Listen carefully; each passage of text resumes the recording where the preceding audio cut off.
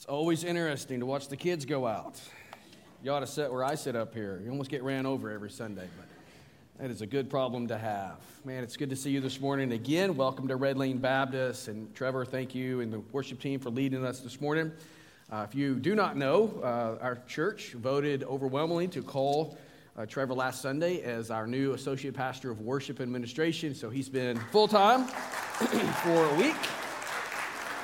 And such a blessing. Him and Janelle and the boys have been to our church, and we're excited about the days ahead. So grab your Bible, if you will, and take your finger and stick it in Exodus 13, put another finger in Exodus 40, and maybe a third finger in 1 Kings chapter 8. While you're doing all of that, in just a moment, I'll read out of John 1. So if you got, we're going to use all your fingers this morning. It is Christmas season, and it's a beautiful time of the year. You see this morning that our stage is decorated, and we're ready and set for Christmas these days. We've sang about the Lord this morning, and that's what we do during Christmas, is we sing about the Lord and His salvation and how that has been brought about. And ultimately it's been brought about because He came. Emmanuel is what the Bible says of Jesus, what the Bible names Jesus, and He is God with us. So we sing about the Lord during Christmas season, and one of the songs that we sing is I'll Be Home for Christmas. I don't know if that is an overly Christian song, but we sing that in America. In fact, it's probably one of the standard songs. I remember as a kid, we had in our house a cassette. Some of you don't remember what cassette players are, but it is the way what we used to listen to music. And I remember as a young child having a cassette of Bing Crosby and just several of his songs. And one of those songs on that tape was I'll Be Home for Christmas. I've always loved that song. And so I did some research on that song this week. I found out that it was written by Kim Gannon. It was composed by Walter Kent and then recorded by Bing Crosby in 1943.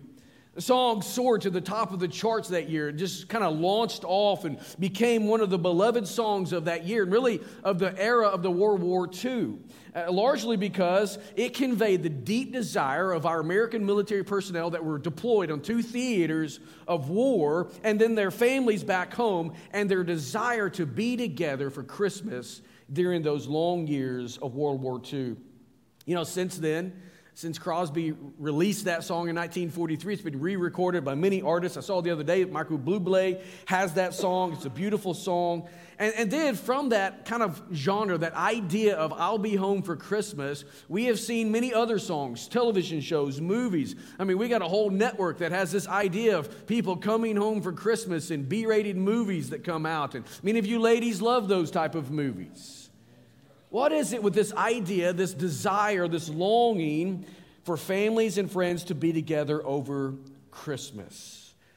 As I mentioned, there's been all kinds of movies. Perhaps one of the most famous movies to kind of delve into this idea of being together with family over Christmas is Home Alone. Anybody love Home Alone? I remember watching that movie as a young teenager, and it just came out, I think, in 1990, somewhere in that neighborhood, and just a hilarious, still to this day, one of the funniest movies you can watch. But if you know the story, you know kind of what's going on there. If you don't, I'm going to tell you. But in the movie, there is this character, a young boy named Kevin. And Kevin is kind of a bratty boy, and he gets left at home. His family, which is an extended family, have been at the house the night before. They've been enjoying dinner together. They've been trying to pack and get ready. They're going to Paris as a family to be with other family members. And so they oversleep, and so they wake up late. They hustle to the airport, get on the plane, fly all the way to Paris, and then finally realize Kevin's not with them. And so they're distraught, or at least mom and dad are distraught. Siblings and cousins and aunts and uncles really could care less because Kevin's a little bit of a brat and they're done with him. But mom is distraught. And so mom's trying to get home. It's holiday. There are no empty seats for a quick return to Chicago. And so she embarks on her own journey to get back to Chicago. And while all that is going on, bratty 8-year-old Kevin wakes up and no one's in the house. And he's thinking, where is everybody? And then he begins to realize, this ain't too bad. I kind of like the house to myself. I kind of like doing things on my own. And so throughout the movie, you watch him go through this journey of enjoying the fact that he's alone to coming around full circle to realizing, I really miss mom and dad. I even miss my annoying siblings and cousins. And so it ends with them returning home and all is well and everything is good and they have a good Christmas together. Where in the world do we get this overarching desire to be together over Christmas? I think the obvious answer is the Sunday school answer. It's found in God. We find this overarching desire to be with one another because God has a desire to be with us. We saw last week in the creation in the Garden of Eden that God has always had this plan to create and to be with his creation. James tells us in James 1:17 that every good gift comes down from the Father above. More specifically speaking, we see in the Christmas story that God the Son came to dwell with humanity. You see, Jesus came to take up residence with us. And so listen as I read just 2 verses from the first chapter of the Gospel of John. John says this, "In the beginning was the Word. And the Word was with God, and the Word was God." Verse 14, "And the Word became flesh and dwelt among us, and we have seen his glory. Glory is of the only Son from the Father, full of grace and truth." You know, during the Christmas season, we as Christians, we celebrate the fact that God has come to dwell with us.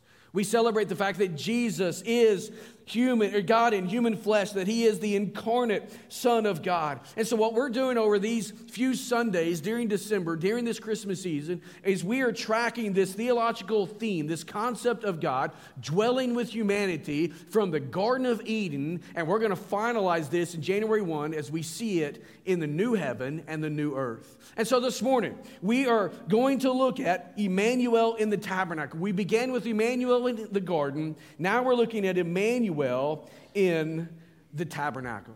You know, as we talk about the tabernacles, we generally discuss what the tabernacle is. Usually, we're referring to that tent of meeting, that place that Moses constructed under the inspiration and the leadership of God, that he put together there in the wilderness for worship and for the sacrificial system to take place. It was that tent that had all kinds of rich decorations and curtains, and within that tabernacle there was the bread of the presence, there was the Ark of the Covenant, there was the lampstand, and then there was the altar for the burnt offerings. But as you search through the Old Testament, we see more than just that tent of meeting. In fact, there are 3 tents mentioned in the Old Testament.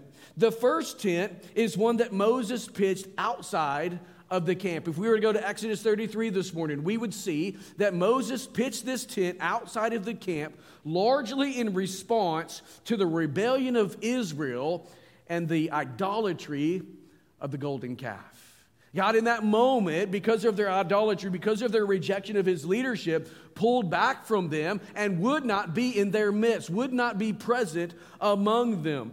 And then later, thankfully, we see that God graciously in Exodus 34 again covenanted to go with them and to be in their midst. But for a short time, Moses set up this tent of meeting outside of the camp, and it seems to have served as more almost like a headquarters for the camp.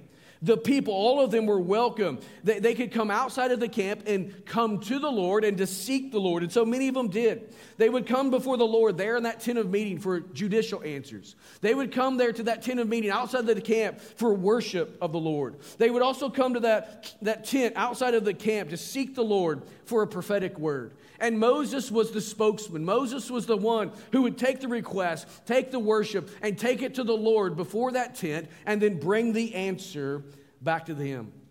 When Moses would go to that tent of meeting, the Bible tells us in Exodus 33 that a pillar of cloud would descend and stand at the entrance of the tent and speak with Moses like a friend.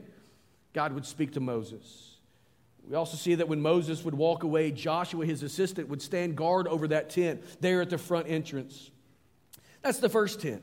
The second tent in the Old Testament that we see is referred to as the Sinaitic tabernacle. That's the tabernacle I mentioned just a moment ago. Moses constructed it in accordance with all of the instructions stipulated by God. We read of all of the details in Exodus 25 through Exodus 40. Unlike that first tent, this tabernacle stood at the center of the camp. The people of God camped around the tabernacle that we see in Numbers 2. The duties also in the care of the tabernacle were not assigned to Moses. Now they're assigned to Aaron, his brother, to his tribe, his sons. They were the priests. The Levites came alongside the priests and helped tend to the ministry of the tabernacle, carrying it and erecting it and helping with the duties there. We also see that when it was erected, the pillar of cloud would descend upon the tabernacle. And when that cloud would go up and when it would move, the people of God would follow it. And so they followed the leadership of the Lord through the pillar of cloud. That's the second tent.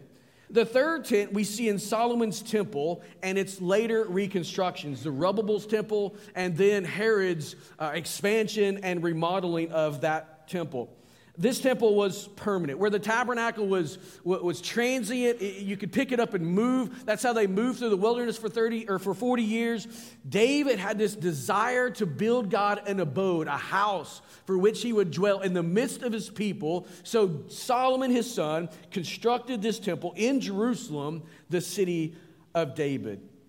Today, if we were to go to Jerusalem, we would see that neither the tabernacle nor the temple are in existence. The temple replaced the tabernacle. But in 70 AD, the Romans destroyed the temple. And so today, if we go to Israel, we go to Jerusalem specifically, we stand there on the Mount of Olives just to the east of the city. We look across the valley and we would see not the temple that Solomon built, not the temple that Zerubbabel built, not the temple that Herod expanded in all of its grandeur. What you would see is the Dome of the Rock. That Islamic shrine that was constructed first in 692 AD, it today sits atop the ruins of Herod's temple. But here's where it gets gooder. There's coming a day. I don't know when that day will be, but we're nearer to it now than we were yesterday.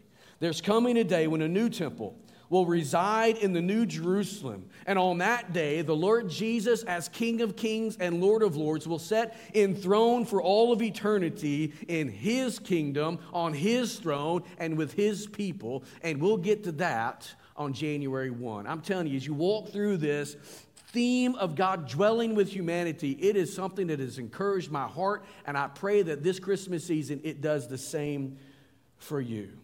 And so as we think about, as we celebrate the incarnation of Jesus Christ this season, I want us to remember that the dwelling with mankind that we see in the Scripture, that we see in the incarnation of the Lord, has not just been an isolated, one-time event. It has always been God's plan. It has always been God's desire. We saw it in Emmanuel in the garden. This morning, we will see it in the tabernacle. Next week, we will see Emmanuel in the flesh. And then we will see Emmanuel in the new heavens and the new earth, the new Jerusalem that God will bring. Three things I want you to see in the tabernacle this morning, though. Here's it is. Number one, the tabernacle personified the presence of God. The tabernacle personified the presence of God.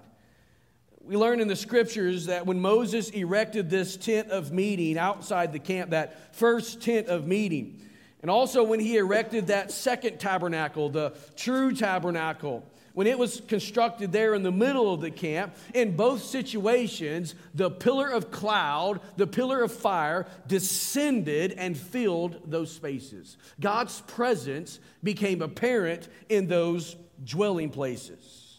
And so what was this pillar of cloud? I told you to put your finger there in Exodus 13. And so you've got your finger there. I just want you to scan through as I kind of talk about what's happening in Exodus chapter 12. What we find in Exodus 12 is that Pharaoh has finally let the people of Israel go from Egypt. If you remember the story, God's people, the descendants of Jacob, Isaac, and Abraham, have been in bondage for 400 plus years. Now they're crying out to the Lord. They started about 70 people. Now they're 2 million plus people. They're in bondage under horrendous conditions under Pharaoh's hand. They're crying out for deliverance, knowing that the Lord has said that they would come out of this, and God has heard them. You might ask, why did He wait so long? I don't know the answer to that. But God always hears, God always knows, and God always responds. And so He responds to the cry of His people. He calls Moses to Himself and sends him to the people of God down in Egypt to bring them out. And we know how He brought them out. He brought them out with a mighty hand. God's word tells us that 10 plagues were unleashed upon Pharaoh and his people. And through that, Pharaoh was humbled and Egypt was devastated. So much so that in Exodus chapter 12, Pharaoh and his people drive the people of God out of Egypt, but they don't go empty-handed. God graciously gives them everything they need for the journey. They plunder Egypt as they leave. And in all of that, God was with his people. You see, in Exodus 13, as they're leaving Egypt now, the Lord goes before them in a pillar of cloud by night and a pillar of fire, or pillar of cloud by day and a pillar of fire by night. He is with his people. This pillar led Israel through the wilderness, led them into the promised land. When the tabernacle was constructed, as I mentioned earlier, the pillar of cloud descends there and covers it and fills that space. Look with me in Exodus chapter 40. I told you to put a finger there. If you don't have a finger this morning to put in those places, just look on the screen. Read along with me as I read verse 34 through the end of the chapter. God's word says, then the cloud covered the tent of meeting. This is now the tabernacle has been constructed. The Spirit of God, the power of God is about to come. So when the cloud covered the tent of meeting, the glory of the Lord filled the tabernacle. And Moses was not able to enter the tent of meeting because the cloud settled on it. And the glory of the Lord filled the tabernacle. Throughout all their journeys, whenever the cloud was taken up from over the tabernacle, the people of Israel would set out. But if the cloud was not taken up, then they did not set out till the day that it was taken up. For the cloud of the Lord was on the tabernacle by day, and the fire was in it by night, in the sight of all the house of Israel throughout all their journeys. What does that tell us? God's presence was in the tabernacle. God was dwelling amongst his people. It was a very similar situation after Solomon's temple was constructed and the Ark of the Covenant was placed there in the Holy of Holies, that we see God's presence descending just like in the tabernacle, and it fills that space. 1 Kings chapter 8, verse 10. Listen to this. The Bible tells us, and when the priests came out of the holy place, a cloud filled the house of the Lord, so that the priests could not stand to minister because of the cloud, for the glory of the Lord filled the house of the Lord. Again, the presence of God. This glory cloud was the visible manifestation of the presence of God. The rabbinic designation for this is the Shekinah glory. That's a word, a Hebrew term that comes from another Hebrew term, a root term that means to dwell. God's glory dwelt with humanity. God's presence was there amongst his people. You see, God's glorious presence resided with his people as he tabernacled with them. What does all this mean? As we're walking through this salvation history, I want you to make sure that you catch this. I don't want you to miss it. But as Adam and Eve sinned in the Garden of Eden, remember, they were created to be in relationship with God. They were created that God would dwell in their midst, that there would be this close-knitness in relationship, so that God is walking with them in the garden. That was a daily thing, if not perpetual thing in their lives. Yet when sin came in, it disrupted all of that. It changed everything. Now they're broken. Now they're running. Now they're seeking autonomy. Now they want nothing to do with the Lord. And yet God has not forsaken his image bearers. We saw how he clothed them and prophesied a Messiah as we move through the story, and we come to the man Abram, this idolater, this godless man who's on the backside of the wilderness doing his own thing. God calls Abram to himself, promises to make from him a mighty nation, yet he's a man who has no sons, no descendants, and yet God makes this claim. Later in the story, we see that he gave him instructions for his people, the people who would come after him through Isaac and Jacob and the 12 tribes of Israel. God gives them instructions through Moses and the law of how to live and how to worship the Lord in holiness. We see that the tabernacle and the temple are instituted into that worship. God continues to manifest his presence among his people. That's the beauty of what we see in salvation history. God dwelling with man. And today, God still desires to walk and to talk with you and I. You know, as you read your Bible, you should never think, well, that was back then. No, it's today. You see, God's presence that was there in Eden and God's presence that was there in Tabernacle is the same presence that God wants to have in your own life. right where you are. He wants to take the brokenness of your life through sin, and He wants to redeem it and restore it, and for you to have relationship, fellowship with Him like it was meant from the very beginning. And so the tabernacle personifies for us God's presence, and it reminds us that this can and it should be a reality in your life and in my life, which brings us to a second thing that I want to make sure that we see. The tabernacle pictured the pardon of God. Just like in Eden, in the presence of God, there is the pardon of God. There is the propensity for pardon for sin. And the tabernacle pictures this pardon through the altar of burnt offerings and the mercy seat atop the Ark of the Covenant. Look back at Exodus chapter 40. I need some fingers to stick in my Bible. Exodus chapter 40, verse 29.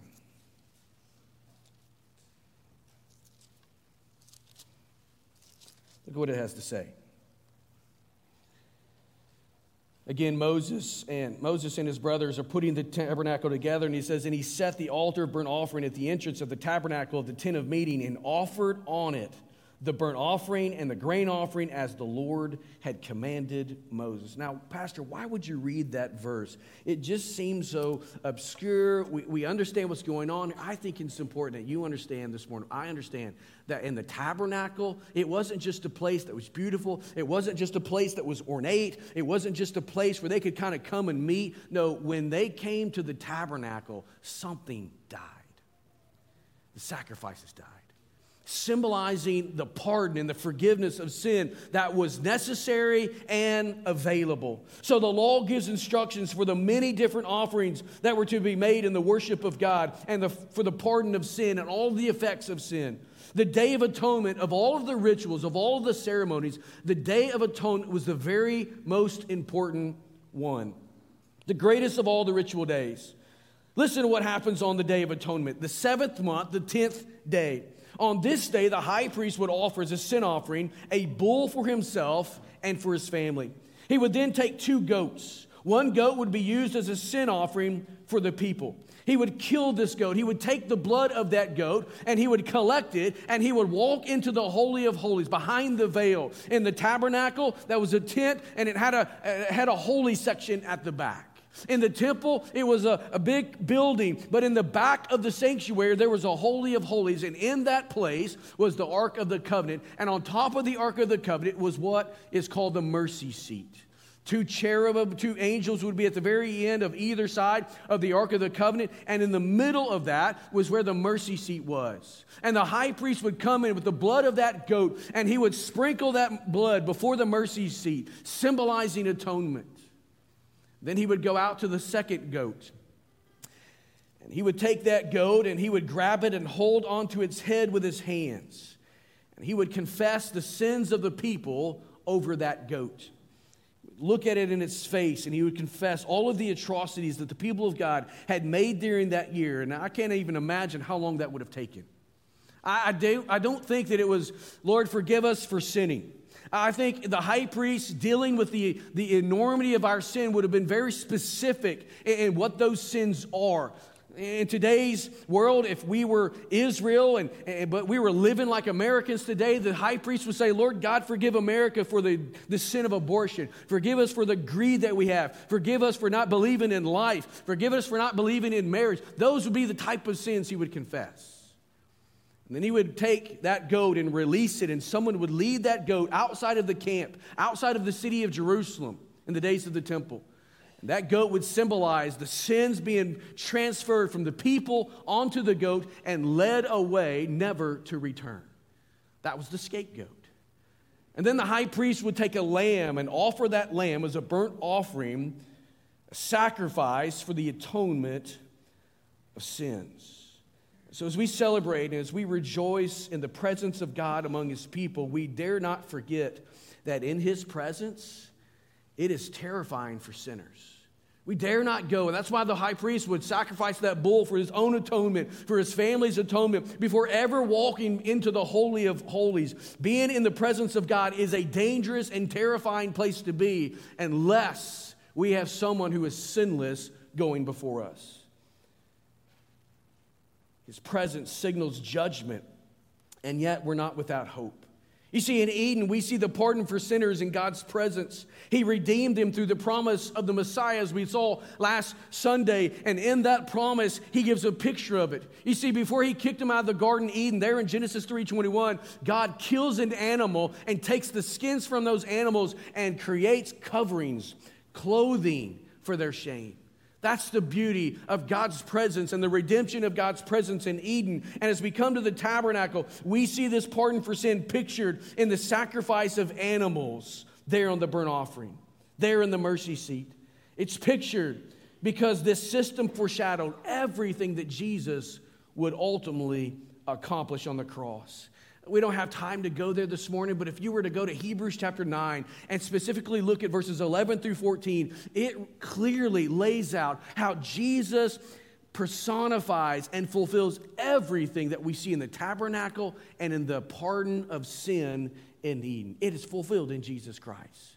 See, in the tabernacle, there is a pardon for sin. And so today, anyone who calls on the Lord Jesus' forgiveness of sin receives a full pardon for sin. And that is secured not because of your good works or good intentions. It is secured because of what Jesus accomplished on the cross of Calvary. This morning, as forgiven sinners, you and I have been adopted into the family of God. Think about that. If you know Jesus Christ, you are part of the family of God. And as part of the family of God, we see in the Bible all throughout it that our Heavenly Father watches over and He continues to keep covenant with His children. That is on full display in the pardon. That is on full display in the presence. But thirdly, we see that the tabernacle promised the protection of God. God continues to keep His covenant. What kind of covenant had God cut with His people? Genesis chapter 12, we see that God cut this covenant with Abraham. Promised to make him a mighty nation, that through him nations would be blessed. So from Isaac, the promise moved on to Jacob, and from Jacob to his 12 sons, which became the 12 tribes of Israel.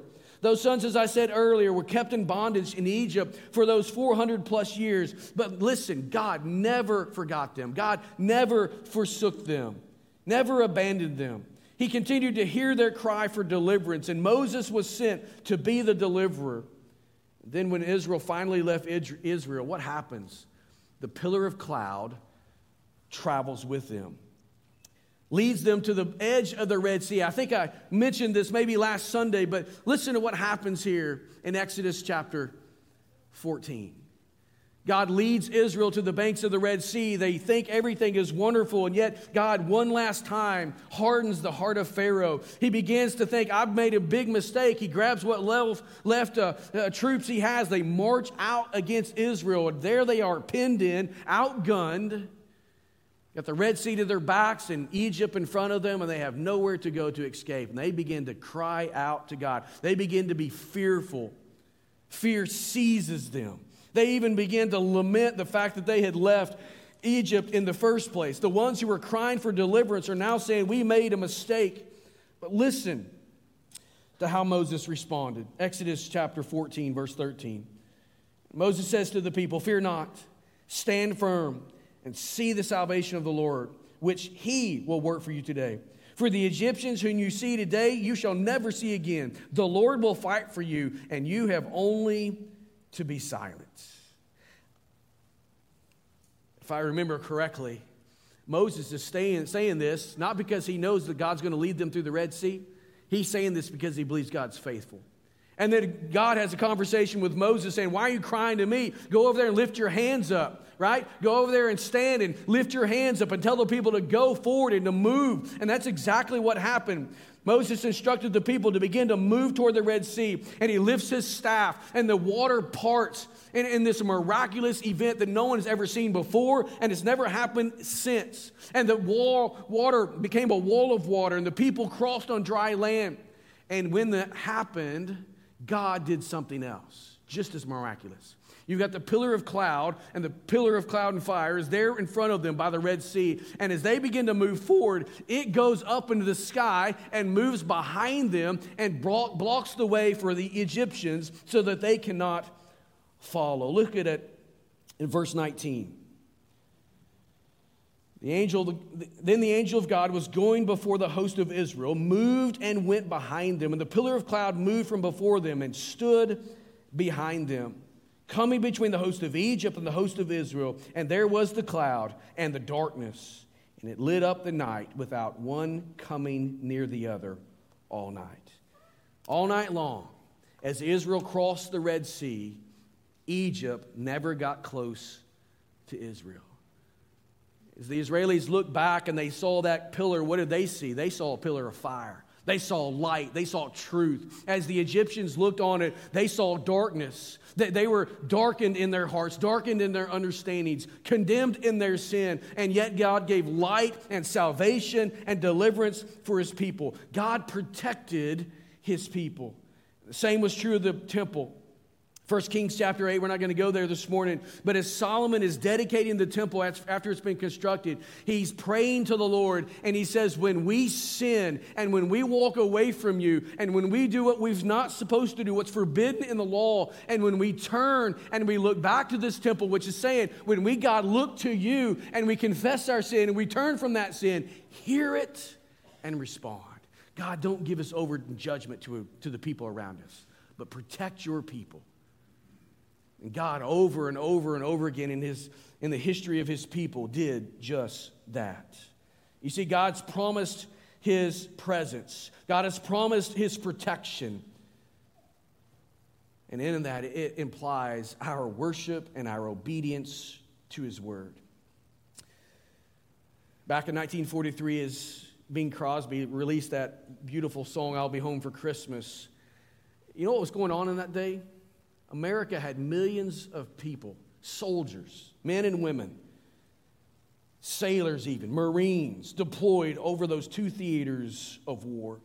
They were there in service of our great nation. They were there to combat the evils of the Axis powers. While they understood their assignment and their duty, they also had a deep longing to come home. Probably within the heart of every single soldier, every sailor, every Marine was a desire to get home. Even as they carried out their duty, they couldn't wait to get back to the hills of Tennessee. They couldn't wait to get back to the blue wonder of the Shenandoah Valley. They couldn't wait to get back to the wonders of the beauty of California. They wanted to come home, even as they carried out their duty. They wanted to be with friends and family. The desire and the plan of our great God has always been to be at home with His image bearers. His plan was not, and it is not, isolated to the incarnation. The beauty of Jesus is beautiful beyond all comparison, but it is not the only moment that God shows His desire to be with humanity. He wants to be in relationship with His image bearers. He wants to enjoy the intimacy that we were created to enjoy with Him. He wants us to experience everything that Eden was for Adam and Eve. And so today, as we look at the tabernacle, we discover God's presence. We discover His pardon for sin, and we discover His beautiful, wonderful faithfulness to His people. And so for us, the question is out there, do you know God's presence in your life? Do you know that? Is that a reality for you? I didn't ask this morning if you're religious. I didn't ask this morning if you serve in some capacity in the church. I didn't ask any of those type of religious questions. The answer is simple. Do you know the presence of God? Yes or no? Have you ever come to a place in your life when you know that you've turned from your sin and trusted and experienced the forgiveness of Jesus Christ for yourself? Have you experienced that pardon? Can you see His faithful protective hand on your life? Can you look back over the history of your life and you just see how God has faithfully walked with you step by step by step? If you can answer those questions with an affirmative, saying, yes, I know the presence of God. Yes, I've experienced the pardon of God. Yes, I've seen the faithfulness of God. Then you know everything that Moses experienced. You know everything that Adam and Eve experienced. You know everything that David and Solomon experienced and all the people of God. But today, if you've never come to know the presence of God or the pardon of God, then you know nothing of the faithfulness of God. And today, I would point you to that. In this Christmas season, I would point you to just that. Why did Jesus come into this world? Not just to show Himself great and wonderful, but so that you could be in relationship with Him. It's always been about fellowship with the ones he created in his own image. So this morning, may we know his presence. May we know his pardon. And may we know his faithfulness. Let's pray this morning. Father, thank you for being that for us. In this Christmas season, as we are busy, I pray that we do not lose sight of what it's really all about, the presence of God. God, we experience a lot of presence in this season. Many of us in this room have been to too many Christmas parties, and we can even care to describe. And it's only a couple weeks into the Christmas season. There's many more Christmas parties to come, and those are wonderful and good, and yet they're tiring and sometimes even expensive. But Father, do we know the presence of God? We don't live for others, we live for one. We live for Jesus Christ. Father, in this room, there's many who've experienced the pardon. They've been forgiven. They've come into relationship with Jesus. We've seen that testimony even in baptism this morning. But Lord, there's others. They've never experienced the pardon of God. They've never experienced forgiveness of sin. They've never come into relationship with you as Lord and Savior. So the Bible will tell us, while they may be religious, while they may be able to answer questions about the Bible and explain the gospel, even on some level, they're dead in trespasses and sins. So God, I pray that through the Holy Spirit, you'd call them to yourself this morning. God, as you called out Abram from his own sin, God, I pray you'd call many out today from their sin. God, we thank you for your faithfulness to us. Lord, as your people, you are always good to us. Lord, we see that in Egypt. We see that in Israel coming out of Egypt from that bondage. We see that for 400 years they suffered and struggled, but Lord, you never turned a blind eye. You never turned a deaf ear. In your sovereignty, in your timing, in your plan, you orchestrated the events for their deliverance. And Lord, that is true of Jesus Christ. That in our lives, you're faithful and good. You've called us to yourself, and you continue to care for your people. Lord, help us to see that, cherish that, glory in that in our own lives. As we move into a time of response, there's perhaps all kinds of different things you're doing in the hearts of those who are listening this morning. My prayer is that they would respond. My prayer is that I would respond to that. Whatever it is, Father, that you are leading us to do. God, for those who need to give their life to Jesus, may today be the day of salvation for them. May they call out, confess, turn from their sin, trust Jesus as Lord and Savior. For us as believers, Lord, I pray they'd walk a little closer with you this season. God, I would even say, may it not be for a season, but may it be the trajectory of our life from this day forward. We love you. We thank you. Now, Lord, help us to respond as the Spirit of God leads us. We pray in Jesus' name. Amen. Would you stand to your feet? We trust that you and your family have been encouraged and blessed today.